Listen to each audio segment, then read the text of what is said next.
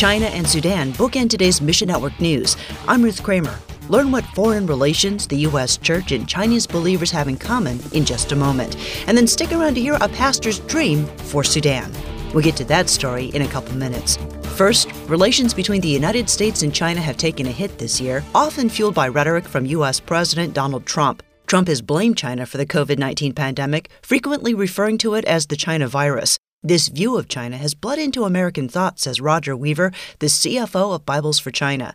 He tells of a discussion he had with a friend. He said he has no trouble with making contributions for the scripture, but he says, I don't think I can give to the Chinese. And it really struck me hard that there are this perception that the Chinese are all kind of grouped in one bucket of what you see through the press or how it's perceived. And it can't be farther from the truth when you visit China and you get to be really close and friendly with our Chinese Christian brothers and sisters who are just like us. Bibles for China works to increase access to the Bible, especially for Christians in rural areas of China. And just yesterday, we received from our Chinese contacts photos of our latest Bible distribution. It's just amazing to see the faces of the brothers and sisters receiving many times the very first time they've ever had their own copy of God's Word.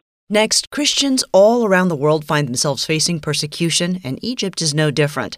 Coptic Christians in the country face discrimination, oppression, and violence. Tom Doyle of Uncharted Ministries says that situations for many believers are only getting worse. Persecution is rising. It's at an all-time high. In 2015, it was called the Year of the Martyr, but statistics have been steadily climbing since then. It's getting worse and worse around the world. While many face difficult circumstances because of their faith, believers with Muslim backgrounds particularly struggle. Their families and friends often persecute them.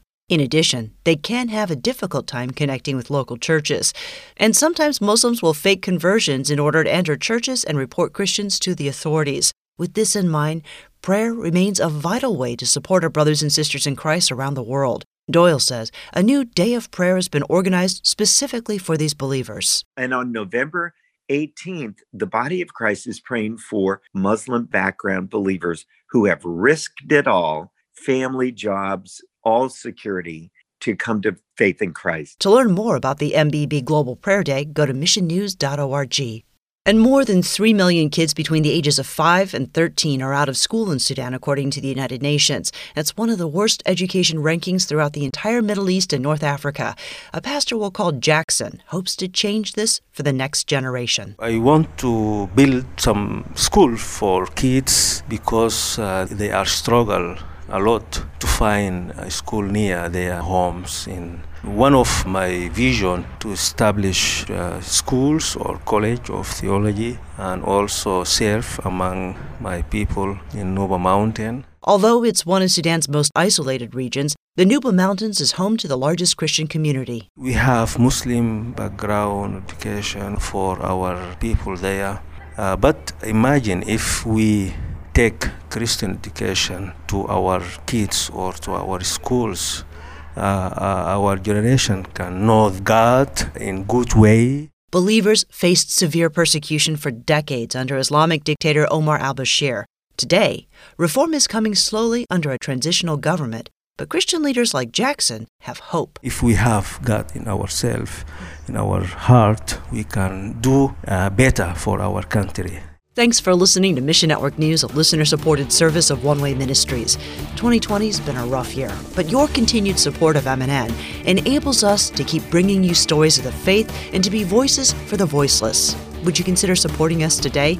Look for the Support MNN tab on our website for ways to help keep us on the air. Go to missionnews.org. That's missionnews.org. I'm Ruth Kramer.